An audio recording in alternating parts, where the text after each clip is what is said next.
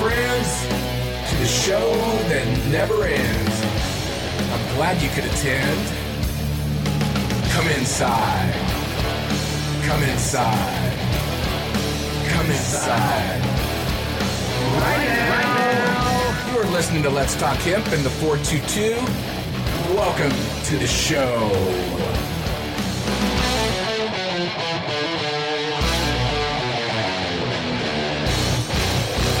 Welcome back, my friends, to the show that never ends. You are listening to Let's Talk Hemp in the 422, Season 3, Episode 2.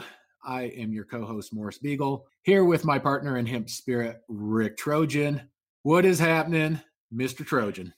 What's happening, buddy? Quarantine out. Sitting in the basement.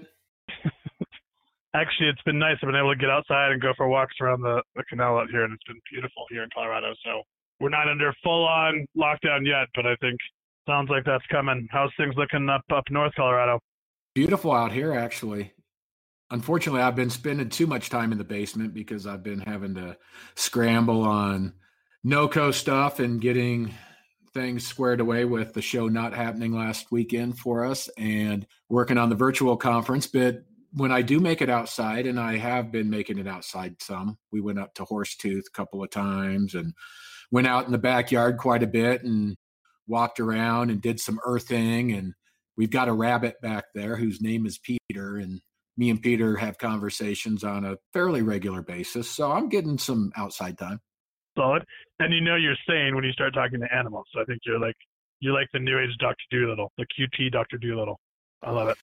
Well, since we're having to basically self-quarantine and look inside, I guess I might as well be outside a little bit and talking to the animals and walking on the grass and trying to take this time to reflect a little bit. Yeah, and I think really that's people are learning there's a couple ways you can approach this time, but meditating, working out, getting out in nature, right? Sometimes just some quiet time, even off the internet and off the television, I think is starting to get valued. So I think that's great. But what is difficult, though, and I think we're going to talk with Ola about this here in a little bit, the trade show, the whole trade show, and the moving to a lot of the shows postponed and moved to the fall. A lot of shows are trying to go online, do a combination. I mean, we thought this thing was going to be done end of April or early April. Now they're saying it might be a month or two or even more. So it's interesting to see how the trade shows are responding. But you guys are doing some cool stuff. The virtual expo, how's that coming along? Coming along good. We've figured out a platform we're going to use, and we're going to have a couple of different programming areas. One with a live portion of it, as well as some on-demand content and other kind of on-demand library that will have specific deep dive stuff and some old NOCO footage from the archives. So there will be some cool programming areas, and we're going to have multiple exposition halls and some kind of lounge breakout networking areas. It's going to be pretty cool.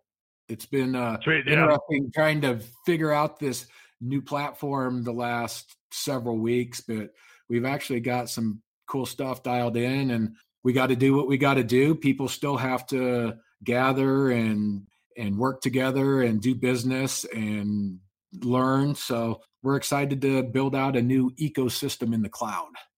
Yeah, no, I think it's super important for people to still be able to congregate, right? Even if it's not physically. You know, it is challenging though, as you can see, as I'm sure you can tell now watching YouTube or online, The Daily Show and some of these Colbert Report, some of those it's very rudimentary, right? Very basic on their production because it's just so difficult to produce in this time with the technical issues, right? But also across the country with different people at different times. So appreciate the audience being welcoming towards accepting those challenges as we continue to move forward during Corona. Well, I find that it's good to see that because of the way that we've been producing our shows over the last couple of years. Now, as we've improved some of our production quality, all the really good production that's out there is dropping back down to kind of where we're at. So the field is getting leveled a little bit. It makes us look better. Yes. Next thing you know, watch out, Trevor Noah and Steve Colbert. We're about to take over in the ranking. That's right. Now it's an even playing field, and we're bringing hemp to everyone's attention. So step aside, boys. Step aside. Straight out of the garage. Well, we got Ola coming up here from Barleans. She's going to be a fantastic guest, and she has some awesome stuff to tell us about how Barleans was one of the first large companies to get into the CBD game. in, I think, 2018, and how the U.S. Hemp Roundtable, which she is now president of, is doing good things and focusing on moving the industry forward. Agreed. It's a pleasure to get Ola Lassard on the show here, and we'll have her coming up next. All of us from the WAFPA family of brands and the Hemp Road Trip would like to send positive energy to our fellow humans and many other inhabitants of Earth as we start the shift to a heightened consciousness in caring for the planet and each other better than we have in the past.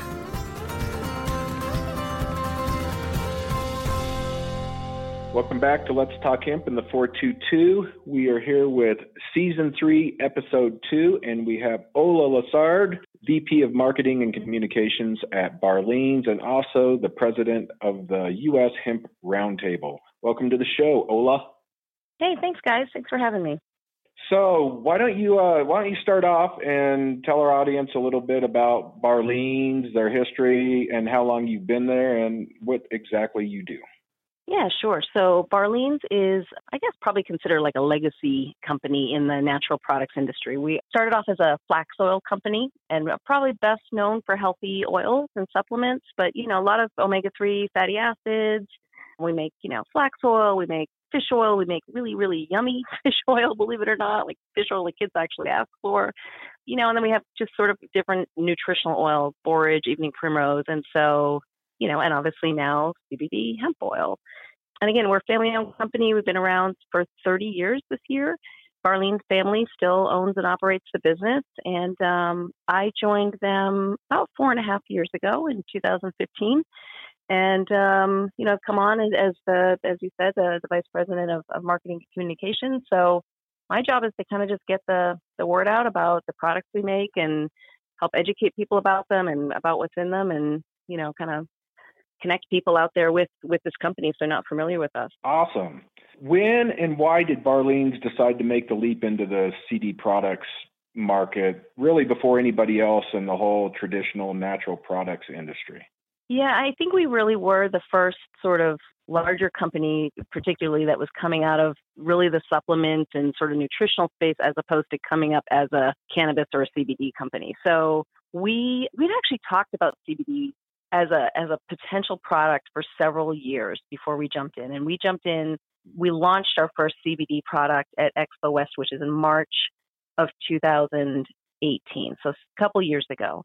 And it was something internally we had talked about for a while, for several years. We had a lot of staff members that were really pro-cannabis, pro-CBD. Washington is, of course, a legal state for recreational marijuana. So that was just something that, that people are maybe a little bit more tuned into here. So, we had a lot of people kind of saying like, hey, CBD is, another nutritional oil, and we should really be looking at that. The Barleans family is a little bit more conservative of a family. And so I think, while we talked about it internally, the family always has to be comfortable with a couple things about any new product that we jump into. Number one, they have to know that it's safe. It has to be something that they feel is going to be safe for people to take and use. The family also always wants to make sure, like, we don't really believe in putting out a product that doesn't have value. If it's just kind of the latest trend or something, that's not necessarily something the Barleans is going to jump into. Where we've always been known for sort of quality and trustworthiness, and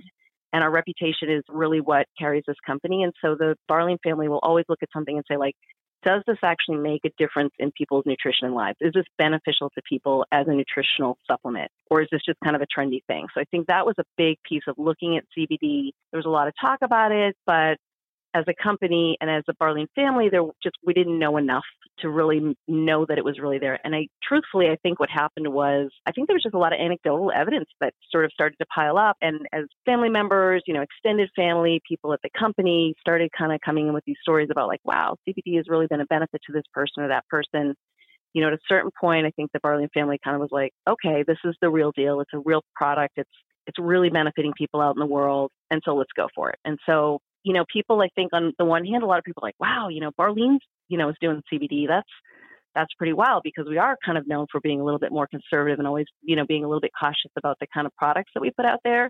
But on the other hand, I think people were really excited about seeing us come into the marketplace because nobody else had kind of jumped in yet. And I remember when we came out to the that first big trade show in March of 2018, I mean, we had so many people that came up to us and were like, we've kind of been waiting to see which of the bigger guys is going to jump in, and we are so glad it's you, because I think that that brand legacy and that being a company that is so trusted by people meant something. The fact that we were coming in and doing CBD, everybody kind of knew that Barleans would never put out a product that they didn't believe was real and knew that was safe. And so the fact that Barleans did jump into the space actually was very welcomed by the industry because it meant something. And then, a lot of people kind of came up and just said, like, the fact that you guys are in is going to sort of elevate the legitimacy of all of us. And so it was a really cool welcome into a space that we received coming in and becoming a company making CBD products. I was there at the Expo West in 2018, and I was one of those people that came up, and that's where we actually met. And I was really excited to see Barleans jump into the space. Yeah, as someone that's been in the space since the whole CBD thing started, and working with all these smaller cannabis-oriented, just CBD-oriented companies, and seeing you guys jump in and provide that legitimacy, I was excited about it. I was one of the thousands of people there that were, for sure. Yeah, no, I remember that's where we met. And, it was a really cool, beautiful thing too, because I think oftentimes when you have an industry that has been built on the hard work of a lot of advocates and smaller companies, and that's the case for CBD. I mean, and a lot of hemp, not just CBD, but like all of these hemp products. I mean, there is an industry because of decades of work by, people like you and all of these advocates who have been saying for a long time, like, these products have value, they have nutrition, they're important. And, that takes a huge amount of time over decades to often build a space that an industry can exist. And I think often when a larger company then enters that space, kind of like, oh, thanks for creating an industry for us, now we're going to jump in, that's not usually very welcome. I mean, it's not usually something people are psyched about because, larger companies have greater resources often and are able to do things and already have connections in places. And so I think that's one of the things that, at least for me, recognizing how meaningful it was that people like you and other CBD companies. And I remember we had this one guy that came up to our booth and literally said, like, can you please thank the Barleen family for me? Because I'm starting out a CBD company now. And I think the fact that you guys are making CBD means that my company might have a chance of making it. And that was just like, that's the opposite of how it usually feels when you're a larger company entering an industry that other people have created. So I just think for us, it was really meaningful. There was just this heartfelt welcome that we got that I know is not typical and really was meaningful for everybody there that was receiving this, and for the family when we kind of brought these stories back. And often, so Bruce Barleen is the founder of the company and with his parents who are, I think, in their 70s or maybe even their 80s. Oh, sorry, Barb, if I made you older than you are. But so for them to get those stories, and they're often at the show, Barb Barleen was there for much of that show. And just to hear people say that was really cool. I mean, it meant a lot to us. And I think we've tried to be very mindful of that in what our role is. For me, it's always been really important. And part of the Barlean's sort of philosophy is that you treat not only, your employees and your customers and consumers with respect and fairly, but also your competitors and, everybody up and down the chain, including your competitors, are people that we believe in you always treat with respect. So I think for me, I've always tried to be very mindful to acknowledge that, we didn't start this industry. We were just very fortunate that people had worked really hard for, frankly, decades to create an industry that we've now been able to enter and be part of. So it's pretty neat. Yeah, I mean, it's absolutely fantastic. And it's great to see how people are a lot more collaborative, I think, in this industry than other industries that I've worked in, on the CBD side and on the fiber and grain side as well, but particularly on the cannabinoid side. But speaking of the impact that you've had and Barleans has had in the industry, you were just named the president of the U.S. Hemp Roundtable. Congratulations. Thank you. And can you tell us why Barleans joined the U.S. Hemp Roundtable? Like, what was the original? Because you guys joined 2 years ago, right, when it was just formed. Mm-hmm. What was kind of the impetus to get you guys joined with that group? Yeah, I mean, again, an organization that was formed by 3 or 4 or 5 companies sitting around somebody's dining room table a few years and slowly kind of built it up. And we were fairly early to join, but it was in existence before us for sure. Yeah, I mean, we just felt like it was really important to be part of the industry, to understand what was happening in the industry and make sure that we were playing a role that we could be beneficial and contribute to an industry. Again, we're really mindful that this is not an industry that we built, that we were sort of benefiting from the hard work of other people. So we really wanted to take that opportunity to kind of really immerse ourselves in the industry, kind of see where we could be part of it and gather around the table with all the other people who really were so smart and so had so much more knowledge about these products, frankly, than we did when we first joined. And so that was just an area that we knew that we could kind of get some great information. And obviously there's a huge benefit to companies like ours. I mean, the U.S. Hemp Roundtable is really kind of the voice of the industry in terms of sort of what's happening legislatively.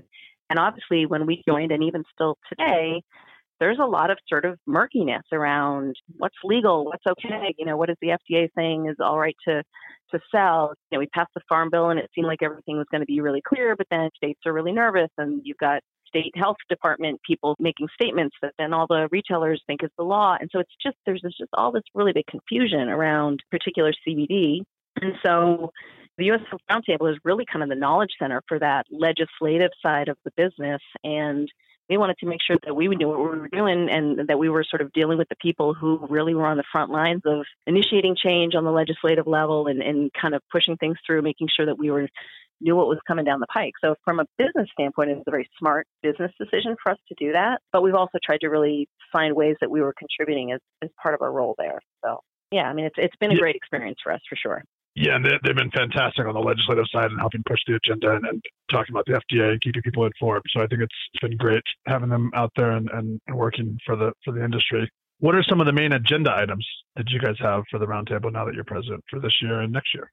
I guess I'll say sadly, a lot of the same agenda items that we had last year, just because, we are still waiting for clarity from the FDA. And I think you're going to see us continuing to push for. We're saying as an industry, we're saying to the FDA, please do regulate us fairly and appropriately.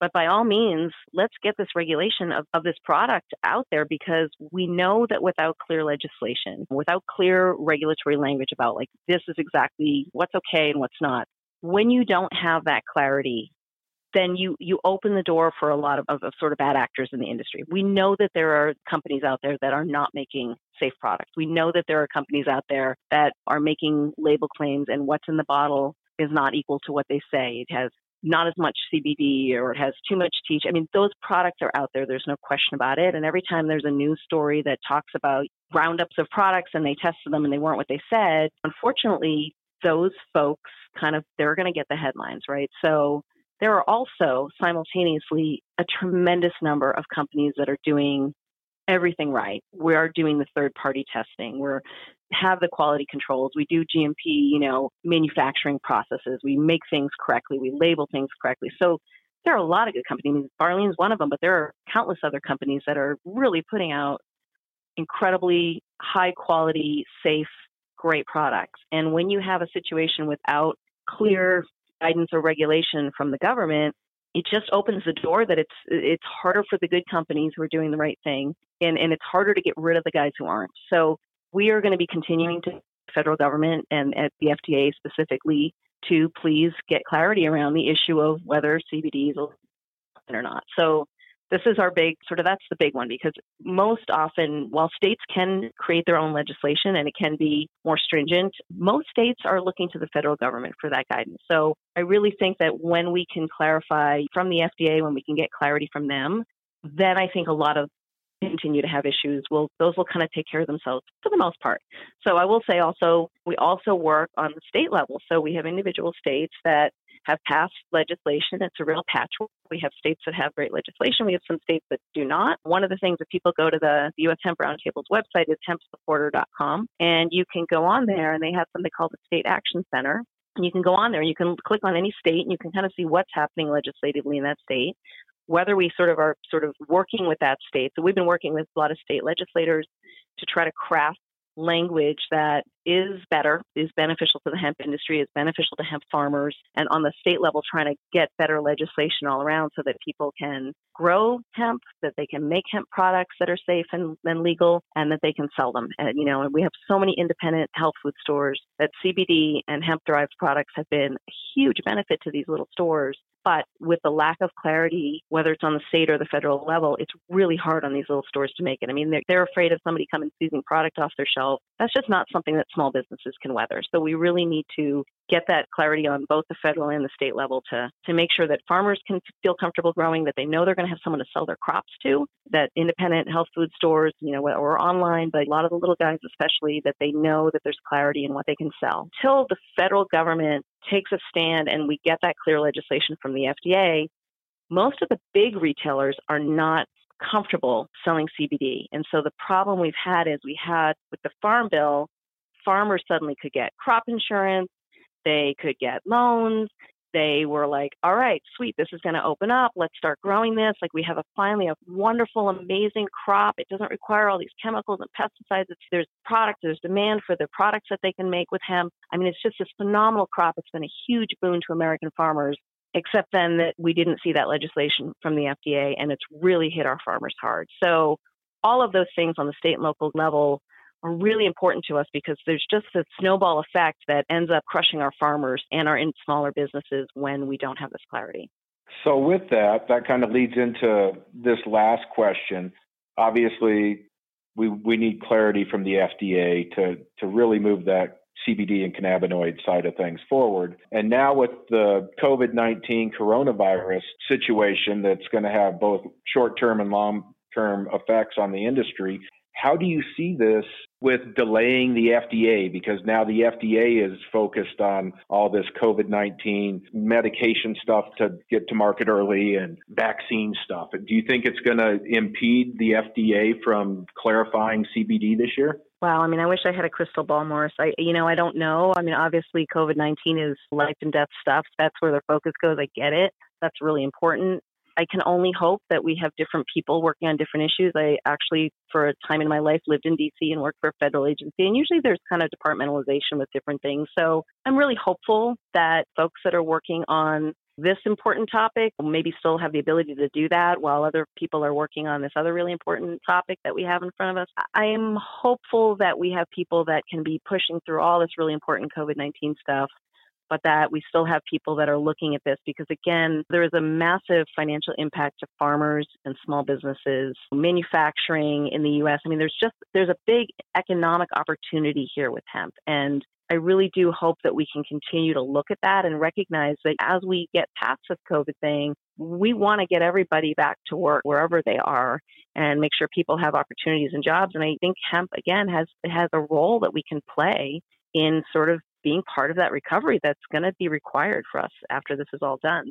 I don't know if it'll delay it. I hope not. We're going to continue to work on it. We actually just started a campaign called It's Work From Home, Work for Hemp on Wednesdays. So we're sort of doing a thing where we're encouraging people, like, a lot of people are at home or working from home or doing stuff, just saying like part of that routine, if you still want to be part of really trying to push hemp forward, like we're going to try to give people some tools. This is a brand new campaign we're kicking off, just saying there are things you can do on the individual level to keep kind of trying to push things forward. And whether we have a little bit of a delay, then we're just that much further ready we go forward, or whether there's still a lot of people working on stuff other than COVID-19. So if those of us that want to do our part to keep kind of pushing forward on hemp legislation on a state or federal level, we're going to try to give people tools to make that easier, help them have ways to more easily contact their legislators or decision makers in the community. And again, that's something people can just sign up for the Hemp Roundtable Hemp Supporter Blast. So just go to hempsupporter.com and you'll see something to encourage you to sign up to become a hemp supporter. Totally free.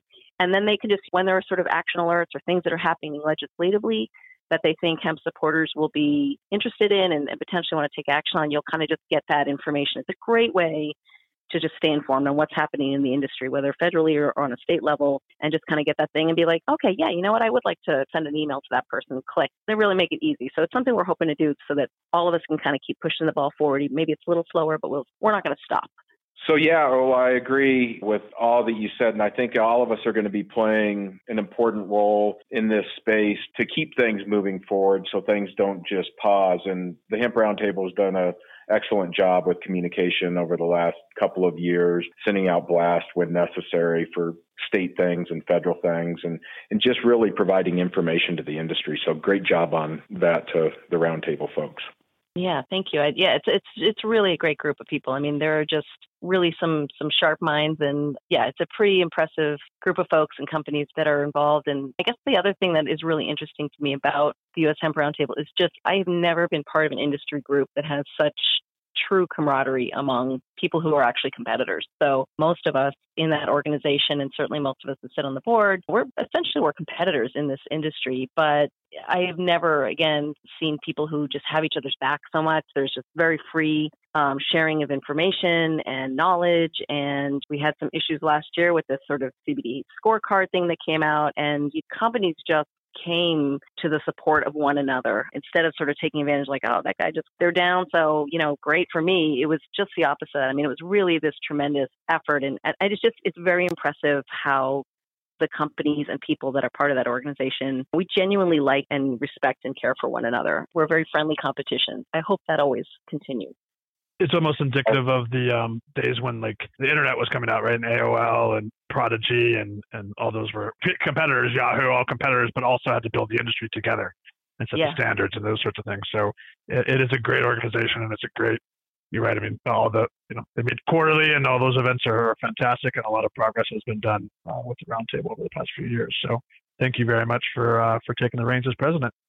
Yeah, well, thank you. Yeah, it's cool. I mean, and I just want to, shout out to, there's so many other great things happening too. I've got like the NOCO Hemp Expo, and I was really sad to see that because of COVID I don't know if it just postponed, I'm hoping.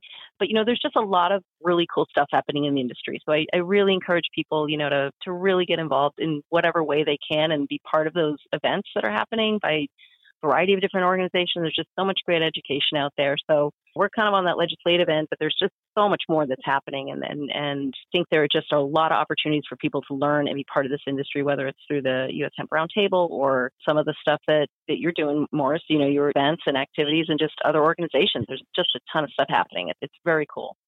Yeah, absolutely. There's a lot of stuff going on in the industry all over the place. And I don't think that anything's going to shut down the momentum all the way for this movement, for this revolution. Not even the COVID. It's the beauty of recording a hodgepodge of fantastic. That's why we have good editors like Morris. Not even. We can just insert whatever we want there. This is never going to end. It's never going to end. Not even if. Yeah, totally. I'm never going to stop talking unless. Shoot, what just happened? Oh, I think he's on mute. Hopefully we're recording her. I don't know. So it's at this point, it's like COVID it's so permeated all my thoughts. I'm just like, oh, okay, well, just whatever. We're just going to deal with it. It's a new thing. Oh, there we go. Welcome back to the show that never ends. You can hear me now. I can hear you now. I finished your sentence for you, by the way. Oh, good. Well, hey, why don't we go to those last 4 questions and we'll get this thing done with, and I'll piece this together the best that we can. Okay. It'll be fine. Oh yeah, I'm not worried. Some of that's actually usable. Is actually probably usable. Just shows the joy that comes with the challenge of recording a podcast. It's not just authenticity. You can't pay for this stuff. Yes. All right, so here, these are just their standard 4 questions we ask, and we'll just ask them one at a time, and just they're kind of short answers for what we ask of all of our guests, right? So we'll put them all together at the end of the year with like a lightning round and all that sort. Yeah, kind of like that, exactly. Don't have to answer in the form of a question. You can just answer. It's good. All right, Mo, you ready? We're still recording? Well, you're going to ask the first one, right? Yep, we're still recording. We're good? Yeah, I hope it's still recording. I'm upstairs. That thing's supposed to record until I hang up on it down there, so hopefully it is. Otherwise, we're going to have... He's doing laundry. Yeah, right? Totally. All right, here we go. Ola, what are you most thankful for in the hemp industry? I am absolutely most thankful for just the tremendous advocacy that happened for decades. I'm actually a handmade paper maker, and handmade paper makers have been advocating for hemp forever. But no, I mean, there's just been so many people that have pushed so hard to make this a viable industry. And truthfully, I'm thankful for those folks. I mean, the rest of us are bearing the fruit of that hard work. But yeah, a lot of cool people and a lot of hard work has gone into making this a reality for us. Awesome. We're going to have to talk about hemp paper sometime. That's a conversation for another time. All right. Next question. What is the largest challenge facing the industry today? There's no question that right now the largest challenge facing the hemp industry is clarity from the FDA around CBD. So we know that this story does not end with CBD, and it certainly didn't start with CBD, but CBD is sort of the economic driver right now in this industry. And if we can get clarity around that, and open that up, it's going to create a path where all the other innovation can take place. So to me, that is the big thing we've got to get wrapped up. And then I think it's going to be incredible to see where this whole industry goes. Ola, what is your favorite hemp product? Well, I'm secretly coveting one of these hemp guitars that I've heard about, but Good call. no, I mean, I keep telling Morris, I'm going to have to buy one of these for my husband someday.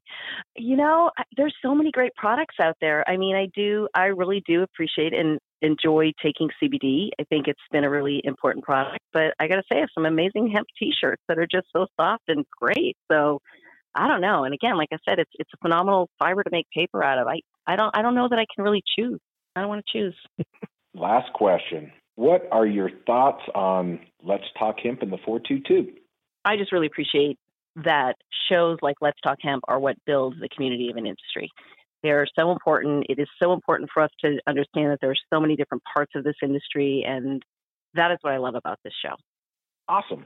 I think that's it, and we certainly appreciate you sharing your time with us and fighting through the challenges of technology during quarantine. No worries. Yeah, no, not at all. It's just, like I said, this is most of my calls have some little glitchy challenge that we're working through. So it's totally cool with me. Thanks for having me, guys. I really, really appreciate it. Yeah, I'm super excited you got to come on and share your insights with us and appreciate all you're doing with the roundtable and everything. So thank you for the time. We'll all keep getting there together. For sure. Sounds good. All right. Stay healthy, y'all. Thanks. Have a good night. You too. Be safe. And we're back. Wow, that was a great conversation with Ola. Yeah, look at us all technical with segments and stuff. I love it. She was fantastic, man. She's been, Barlean's has done such a great thing for the industry.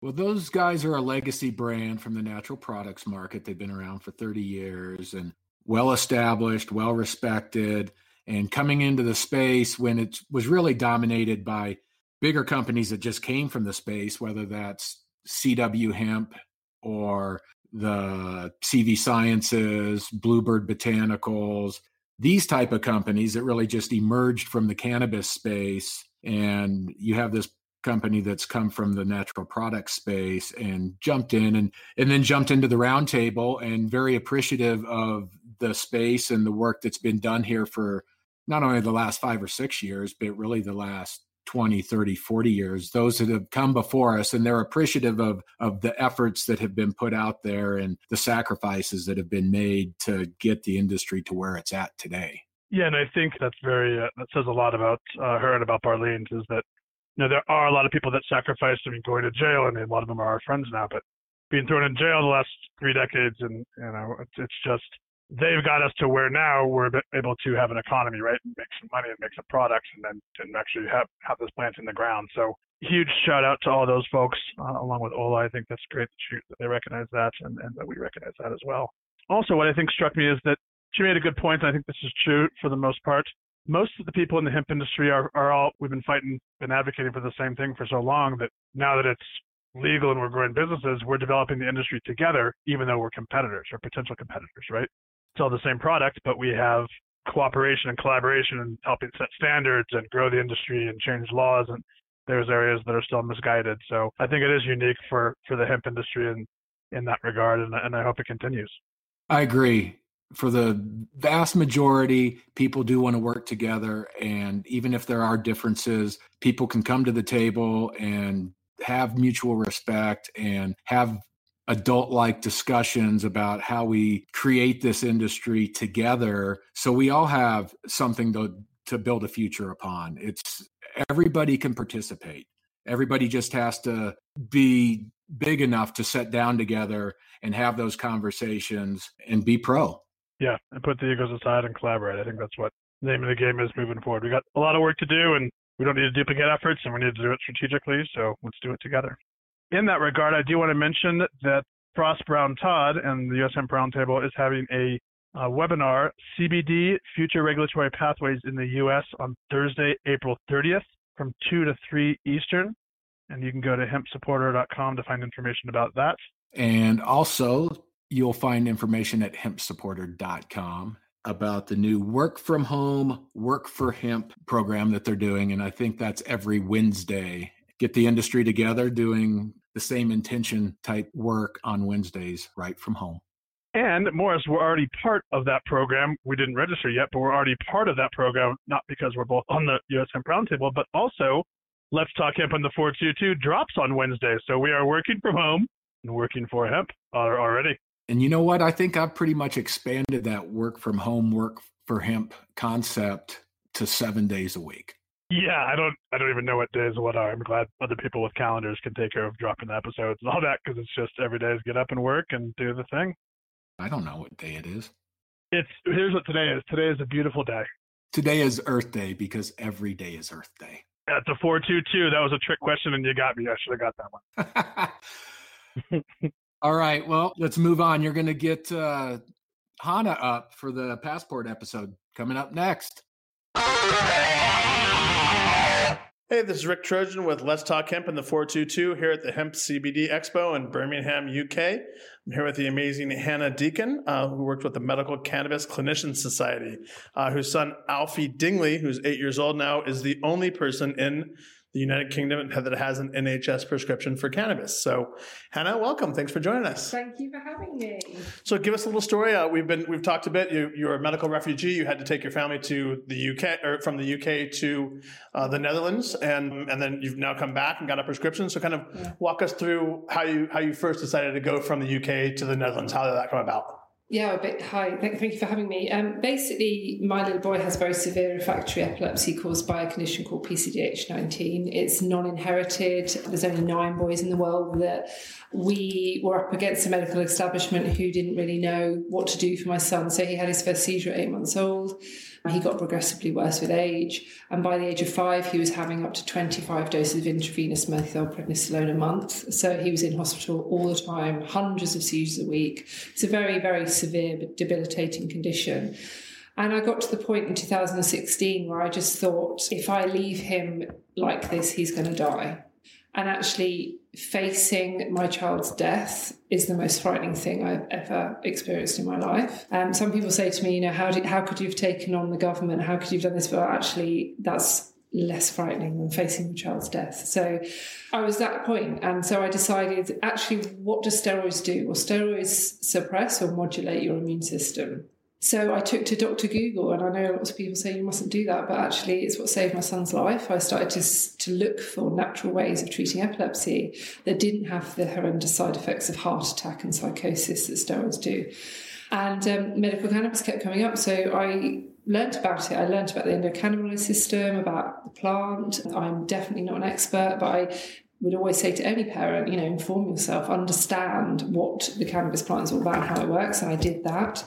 And then I spoke to my doctors about whether we could use medical cannabis. I was told about the Epidiolex trial. We tried to get Alfie on that, but we refused because he didn't fit the criteria. For GW Pharma? Yeah. Okay. So at that point I thought, well, that's it. There's nothing else I can do other than face his death. So I decided that I needed to swim and I wasn't going to sink. So in January 2017, we set up Alfie's Hope, which is basically our campaign. My son's Alfie, and it was our hope to use medical cannabis. We set up a petition on change.org. We had a fundraising page because I was a full-time carer earning £60 a week. My partner is a tree surgeon. We didn't have lots of money. We had no savings.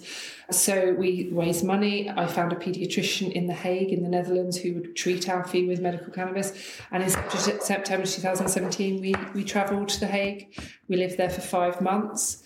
And I don't like to bound around the word miracle, but it was a miracle for us because after 5 weeks of being on a Bedrolite product, which is high CBD, low THC product, and we got to around 150 milligrams of CBD product, he went 17 days and he didn't have a seizure. And that was 17 days that he, wasn't in hospital. He wasn't suffering. He used to have to be held down and have needles put into him and loads of pharmaceuticals. And, that wasn't happening to him for more than double the time that it was before. And what we noticed as well is cognitively, he just started to open his eyes, really. And he found his sister. His sister was 3 at the time. It was very frightening living in Holland, just the 4 of us, not knowing anyone, not knowing the language. We lived in a holiday park in the middle of winter. There was no one there. I mean, it was pretty depressing. And it was an amazing experience as well because we were actually empowered. We were doing something for our child, which before we felt, completely powerless to help him. So once we did the 5 months there and we had a really good report from our paediatric neurologist, we came back to the UK in February 2018. We took Alfie off the product, unfortunately, to stay that we weren't to move back. To move back, so we weren't breaking the law. That made him unwell. And then I started a campaign with a campaign organisation called End Our Pain, which are a lobby group on medical cannabis on prescription. I found them through friends of friends of friends, you know how it is. And they said, we'll help you. I knew what I wanted to say. I knew what I wanted to do. I knew I needed to get a prescription on the NHS, but I don't have access to people in Westminster. I definitely don't have access to the media. So they helped me do that. And I had a very successful campaign, started in February 2018. I think the public took us to their hearts. I mean, why wouldn't you? It's a child with epilepsy and he needs help, and we proved that cannabis works for him. And in June 2018, after a bit of a fight with the government, and I met the Prime Minister, and I had to use that meeting against her in the end. It was Theresa May at the time. And, she offered to help, but it wasn't quick enough. So I went on a Radio 4 Today programme, which is a programme that all ministers and MPs listen to. And I just talked about that meeting. And I said, she promised to help us. We've done an application to the Home Office. We've worked with people. I didn't want to pull a stunt. I didn't want to, push them into it. I wanted to work with people because actually I fully believe that if people don't agree with you, the way you change their minds is by working with them and sitting down around the table, and that's what we did. But we did it for 3.5 months, and my son was still poorly. And we were issued a licence that day, a Schedule 1 licence to enable our doctors to prescribe the medicine on the NHS, which was a landmark moment, amazing. The only child to have that, the only person to have that, right? To have that, yeah. And then they set up a panel which enabled some other children to access licences. Well, 2 children through the panel.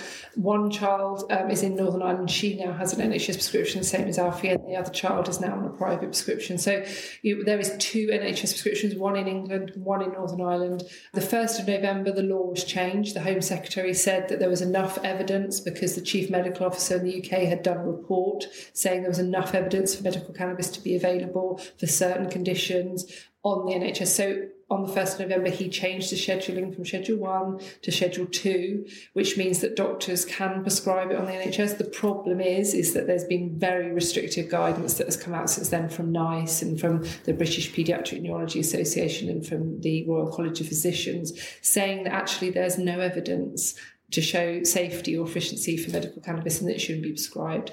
The only product that is allowed on the NHS now is Epidiolex, which is a step forward but isn't helpful to many thousands of children. And actually the trial results are not fantastic. I'm not saying it doesn't work for some people, it does, but a lot of the families that I work with have tried Epidiolex and it hasn't helped. They've then moved on to a full plant product like Bedrolite and they've had seizure-free days. So we need to have a choice of product in the UK. We need to have access. So at the moment, the only way to access cannabis medicinally is through a private clinic in the UK, which I think is incredibly sad. Yeah, I mean, it's very short-sighted, right? I think Epidiolex, obviously, Alfie didn't qualify for the Epidiolex trial, so that it wouldn't work in this. I'm yeah, glad exactly. He didn't right? actually, because I think I found a much superior product. Agreed, right, for sure.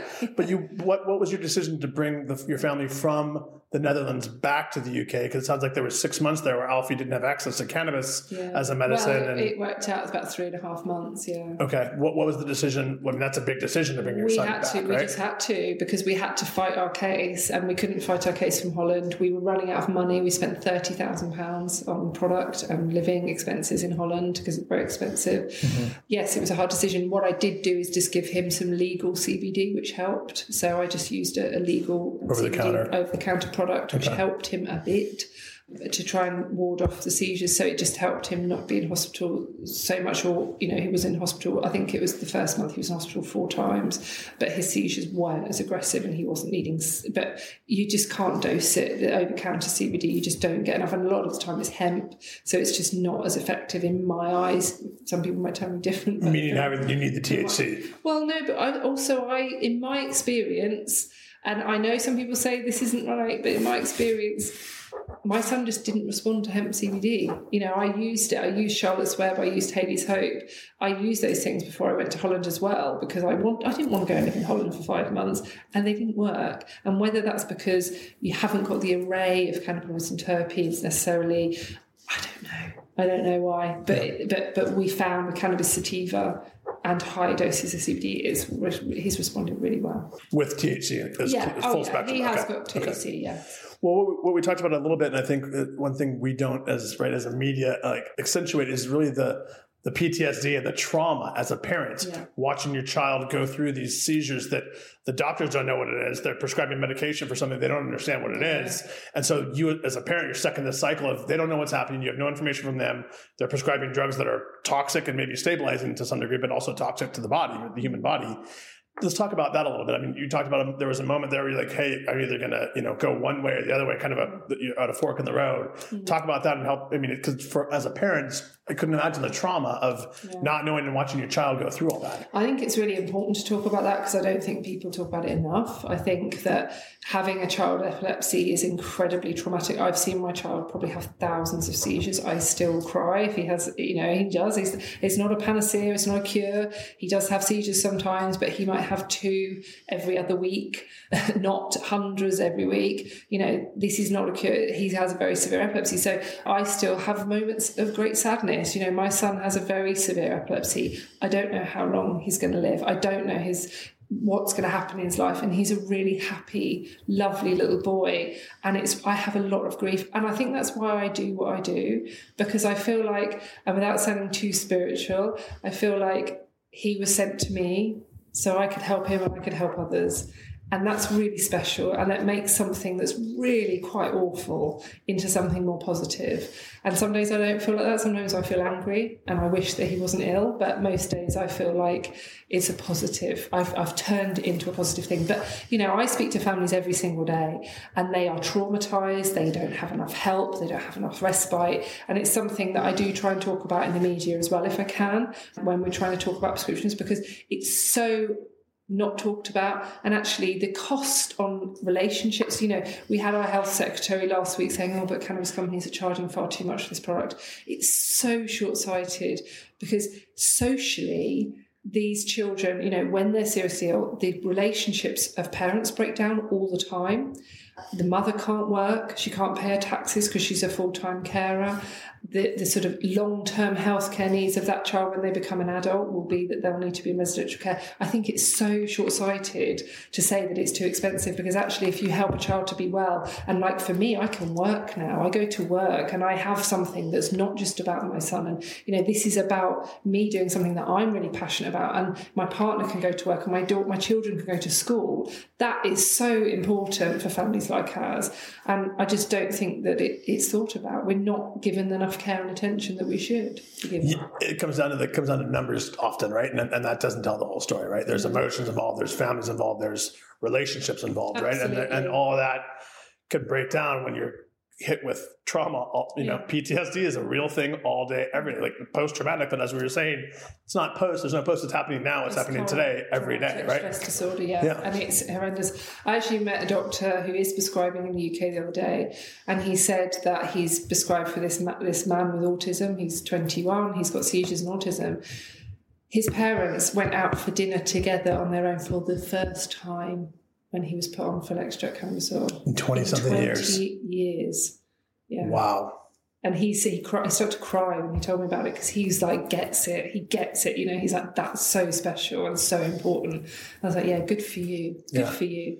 Because good for them for 20 years of handling that. Oh my goodness. That's the reality. When people used to say to me before, I don't know how you do it. You have no choice. If you are the parent of a child with epilepsy, autism, you can't suddenly just go, do you know what, Gov, I've had enough. I don't want to do this anymore. You are responsible. That's it. The buck stops with you. You have no choice. And so it's really, really important that we are empathetic to these families, and we talk about them, we help them as much as we can. And like you say, it's not just about numbers. And at the moment, I'm afraid it is just about numbers.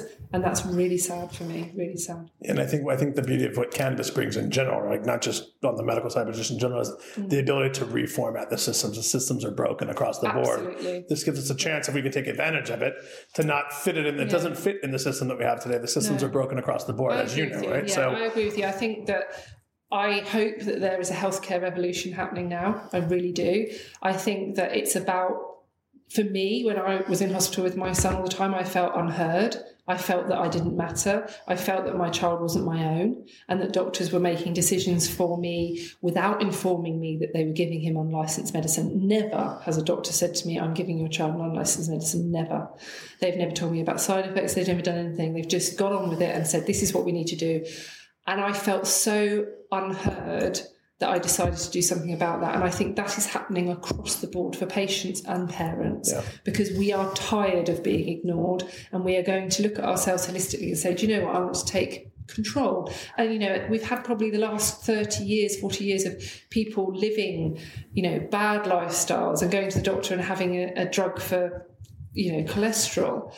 Let's just not get cholesterol, and how you do that is by lifestyle changes. And I'm not saying perfect. I love chocolate, but I'm just saying, you know, it is in our hands to make those decisions about our personal health. And I think that's what we're seeing now, especially with parents, is that we want to be informed. We want to know what our kids are having, and actually we want to give them the best opportunity of having a healthy life, especially with sick children. I hope that happens. I really do hope we see reform in the house. And I think, as we talked about before, doctors are taught a certain way in the system that is current, right? Which doesn't include cannabis. I mean, we have in my movie a doctor from Harvard, 40 years, a pediatrician, from Harvard, and she said she didn't even know about the endocannabinoid system. They don't get taught about it. Yeah, they're not taught about it. And so doctors have a lot of information, a lot of knowledge, but they're only taught what they know in the realm of the world they know. So helping them understand about cannabis and the endocannabinoid system, right, can lead to this revolution that we're talking about. Yeah, absolutely. I agree. And I think it should be doctor-led. At the moment, it's patient-led. I think that, as you say, doctors need to be trained in the endocannabinoid system. That's why we created the Medical Cannabis Clinician Society here in the UK,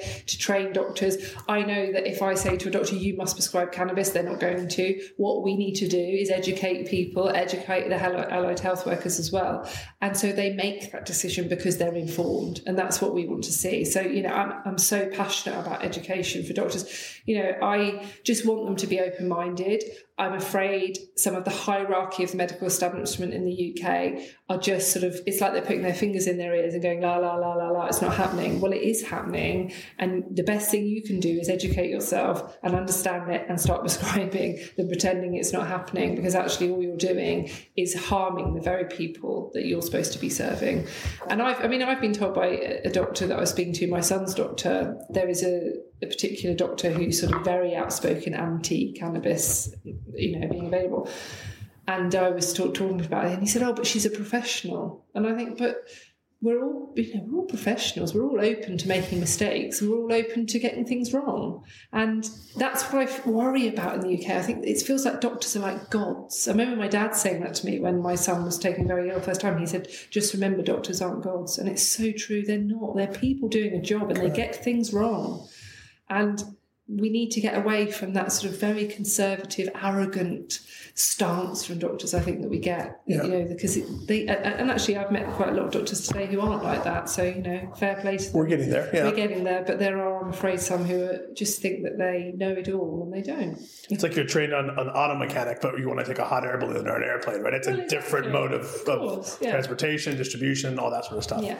So there was also an issue when you guys came back, I was reading, to try to get a new strain. So after a while, let's talk about how Alfie kind of got a tolerance to the strain he was on, and what strain you guys moved to. Yeah, so when we got our license, we reintroduced Bedrolite and Bedica, which is a THC, and he went nearly 11 months with no seizures. So we upped the dose to 300 milligrams of CBD, and he has about 12 milligrams of THC.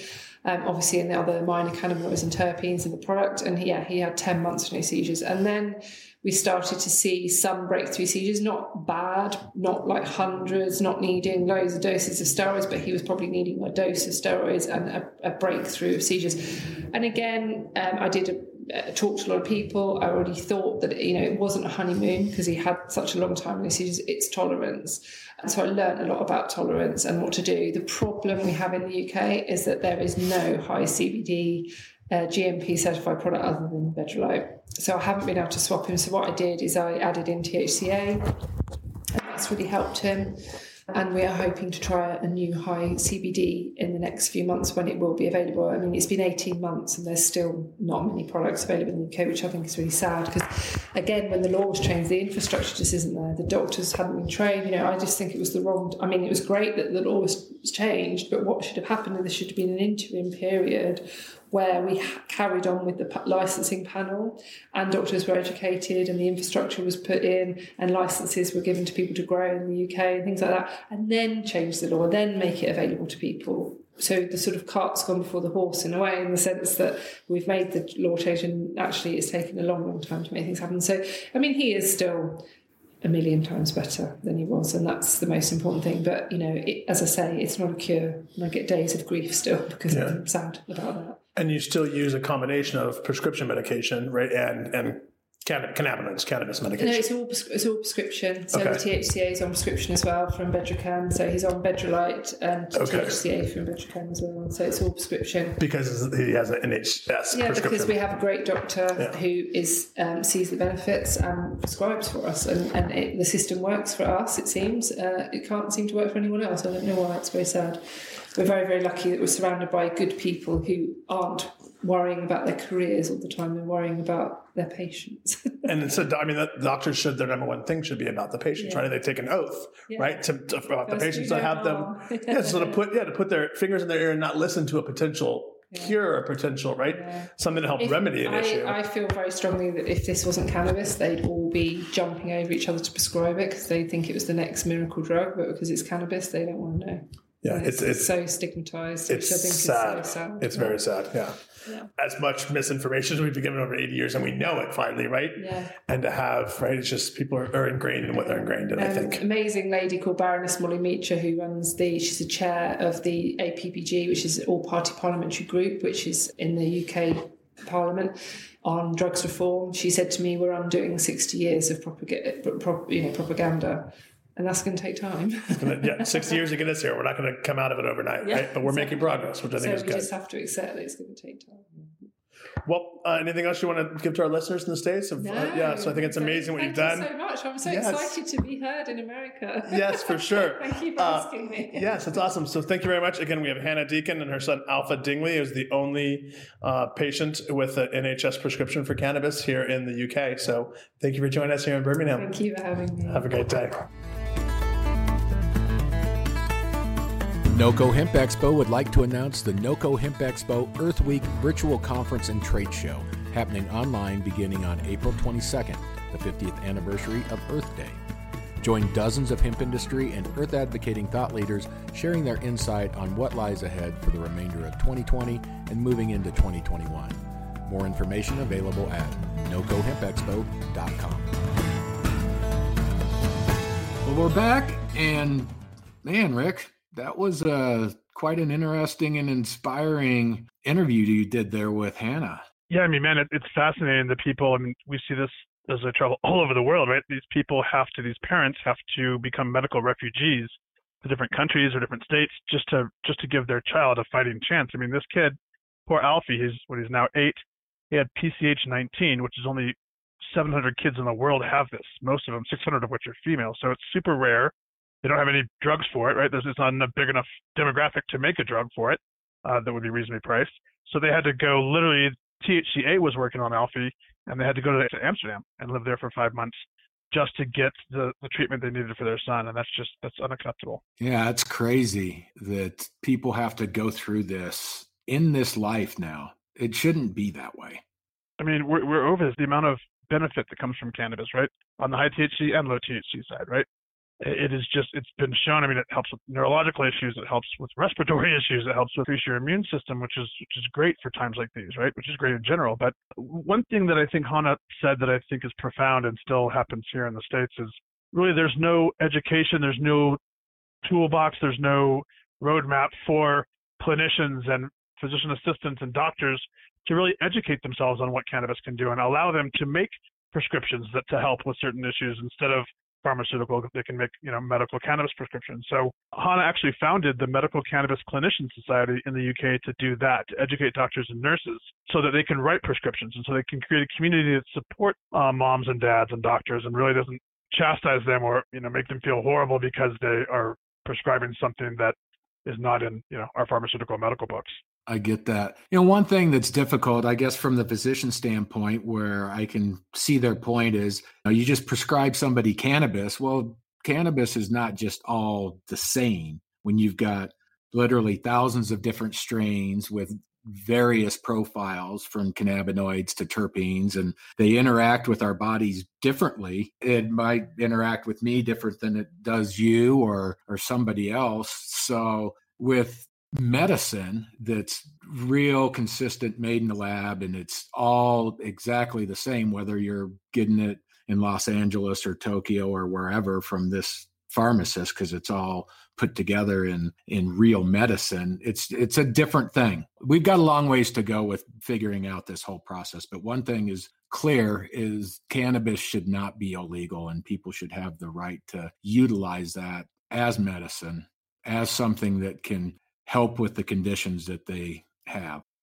Absolutely. Like we say, cannabis trumps chaos. And so all this craziness and all this, cannabis and hemp can address a lot of the issues that we have. It's the same plant. So cannabis and hemp can address a lot of the issues that we have now from a lot of different perspectives. But absolutely incredible, an incredible woman, incredible family. And it was great to meet her out at the Hemp CBD Expo in the UK. So thank you, Hannah. Appreciate it from across the pond. Yep. Thanks for being on the show, Hannah. And with that, we'll move into finishing up the show. The next show after this, we are going to be having on Earth Day on the 422. At the same time, we're going to be having our kickoff of the NOCO Hemp Expo Earth Week virtual conference and trade show. And we'll be broadcasting or webcasting live from wherever we're at on the 422. Right on. Until the next time, once again, thanks to Ola, thanks to Hannah, and we will see you guys on the other side.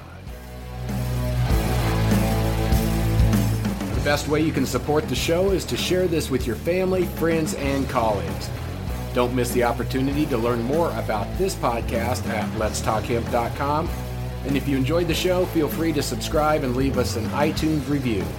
Thanks for listening. See ya.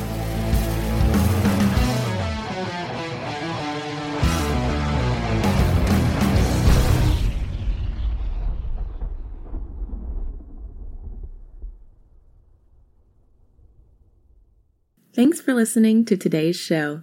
To check out more great cannabis podcasts, go to podconnects.com. Here's a preview of one of our other shows. 99.9% of our DNA is identical. It's a 0.1% that truly makes us different and unique. And that's what the show is about. Find out that 0.1% about your favorite guests. Find out what music they like, their first cannabis experience, and even what their room looked like growing up. But more importantly, or as important, their journey. Learn what makes them unique on Everything is Personal.